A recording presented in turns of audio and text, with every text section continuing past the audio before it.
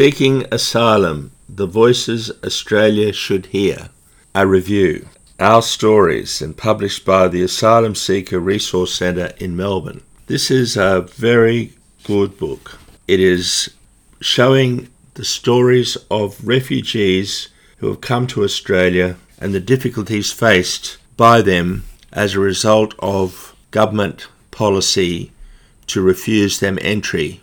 The stories that I read by Bethlehem, by Hamed, Jamal, Nadira, Joseph, Prudence, and Daniel are all, and Tenson. It just keeps going on. There's just some great stories in here, and it is really well put together. It's an interesting way of presenting the story because up to now we've heard plenty of refugee advocates talking about the position faced by refugees, but now we have their stories in their own words. One of the leading people in putting the book together appears to be Liliana Maria Sanchez Conejo, and Liliana was born in Santiago in Chile in 1983, and of course one of the most powerful refugee stories in Australian history is that of the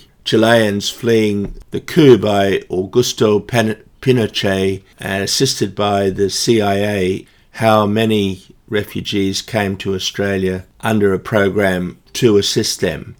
That was after the coup in 1973, the 11th of September 1973. And Liliana Maria Sanchez Conejo is one of those people whose parents no doubt were involved in that diaspora from Chile caused by the military dictatorship that existed there for so long. I wanted to make a couple of comments about the stories, the narrative in here. We hear a lot from people from very different political situation. Abdul, for example, he was a survivor from the war and conflict in Afghanistan, a country that was invaded by the Soviet Union, by the United States, by the British, by Australia really. And he is a Hazara, much persecuted, the Hazara people, and he managed to come here to Australia and to seek out an alternative existence.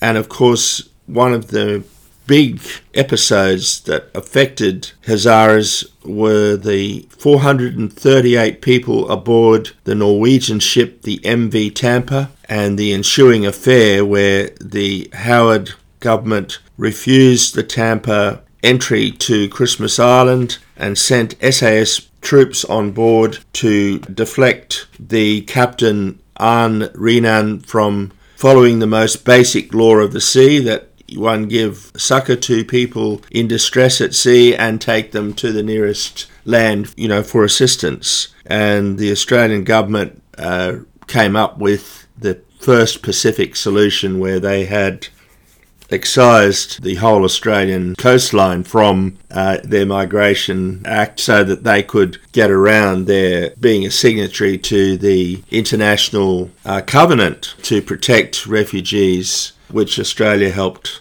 set up in the early 1950s. That's one story by Abdul, and the John Howard incident won him government for 11 years, and he played upon community fear of people coming overseas. Really, it is the story of Australia that Australia is a country that from its beginning has strived to lock out people.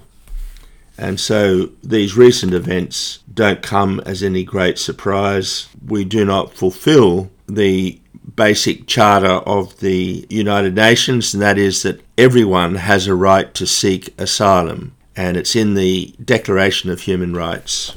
I would make a comment by, obviously the well-meaning and quite dedicated lawyer Julian Burnside, who has advocated for refugees seeking asylum and has been involved in a lot of the court cases. He seems to feel that there's been a shift that was brought on in 1992 when Keating Labor government introduced a process of mandatory detention.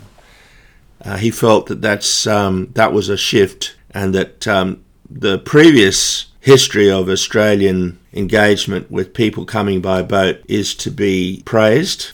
Specifically, he praises the Fraser Liberal government for its policy in taking refugees from Vietnam. He gives us some statistical basis for this, which I find a bit strange, the way he reads these statistics. Apparently, according to between 1948 and 1992, Australia successfully and peacefully resettled 452,000 refugees, and at this time the people seeking asylum were processed in the community, and there was no policy of mandatory detention.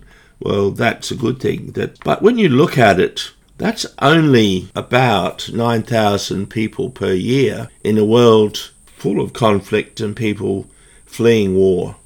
And wars that Australia was involved in, wars that they had no business to be involved in, specifically the American war in Indochina, in Vietnam, where Australia, and ironically Malcolm Fraser as the Army Minister of the day, was quite happy to send a 19-year-old Australian to fight in Vietnam, which caused over 1 million deaths of Vietnamese people, and many young Australians also died in famous battles like at Long Tan. And Julian Burnside says that the Australian government welcomed 56,000 people, refugees fleeing from Vietnam, including 2,000 people who arrived by boat without documentation, and they were granted entry under policies initiated by the Fraser government. He said this all happened without fear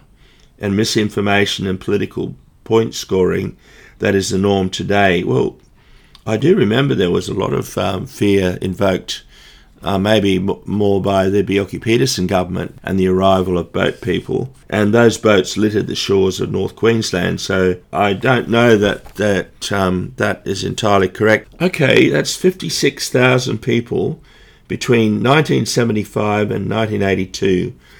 That's only about 7,000 per year, and think of the millions of people displaced as a direct result of Fraser's participation actively as the Army Minister in the war in Vietnam that caused that in the first place.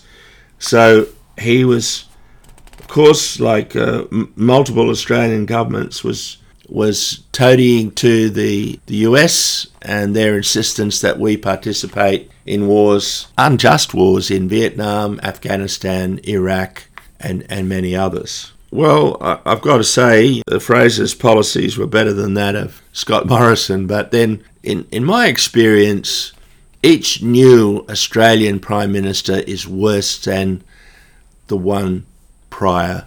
So we're steadily going downhill. I hope that Mr. Albanese will prove me to be wrong, that he will be better than Scott Morrison.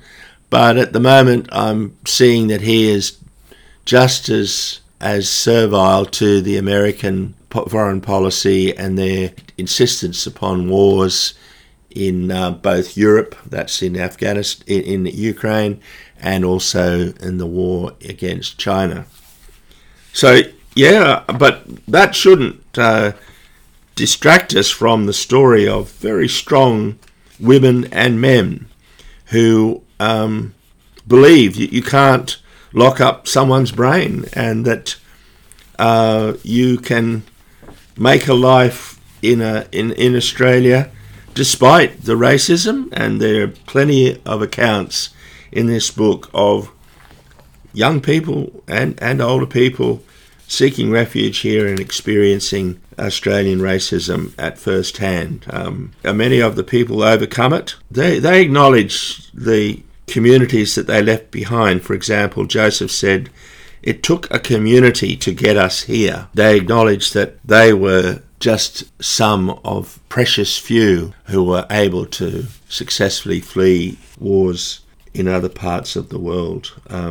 The story of Rafiq, a Rohingyan man who helped set up a refugee soccer team, that of Prudence, who's escaped from Chad in Central Africa after her father was shot, and her experience of racism in regional Toowoomba, and her method of overcoming that by starting up Erased, which is an organisation of young refugees and migrants who visit schools in regional and rural Australia and share their personal stories with teachers and their students. And that helps overcome the racism. That of Daniel, who's from a refugee camp in Serbia of Croatian heritage, and he managed to escape the Croatian War of Independence in the 1990s, and he made his way to Australia and eventually ended up defending blue-collar workers in Australia against wages theft by the companies that employed them, and he became a lawyer. The book is, from a publishing and printing point of view, it's an interesting book in that there are beautiful photos, and it's in the form of a coffee table style book, which maybe gives us a hint to the potential audience, that of middle class Australia, is whom they seem to be appealing to. Many of the people arrived in Brisbane, and of course we had the terrible circumstance highlighted by refugee solidarity, where the government was using an inner city hotel as a detention centre in Kangaroo Point, and they would imprison refugees who have not done anything illegal. They would imprison them for up to 8 years after being processed offshore in Nauru and Manus Island. Many of the people were accused of being terrorists, which is totally wrong. They were people just looking for a new life and fleeing war in their own country. So, all in all, an excellent book.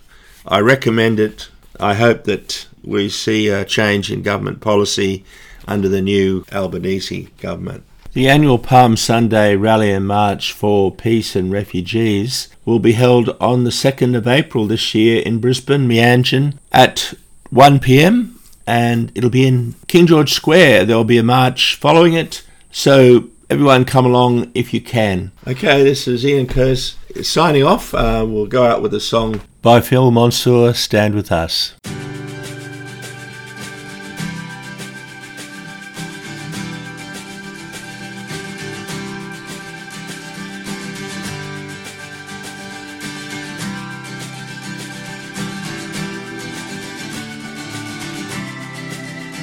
From another land, and I can't go back with only hopes and dreams.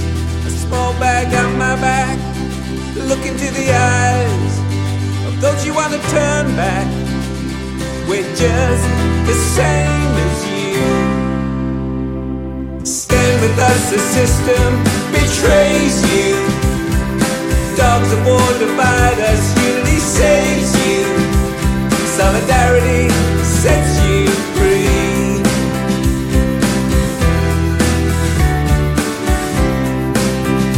Every word that's said, you know that it scares us. Darkness all around, history on our backs.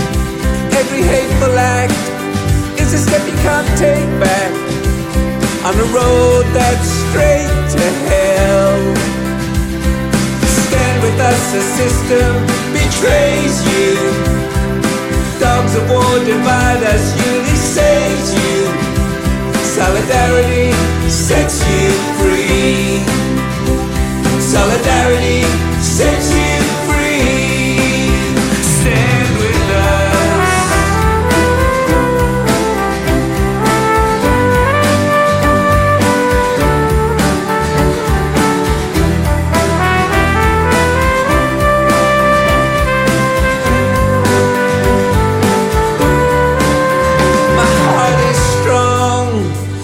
See beyond this, there will come a time when we stand as one, Country's not to own, not something you can make great.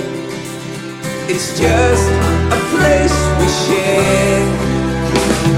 Stand with us, the system betrays you. Dogs of war divide us, unity saves you. Stand with us, the system betrays you. Dogs of war divide us, unity saves you. Solidarity sets you free. Solidarity sets you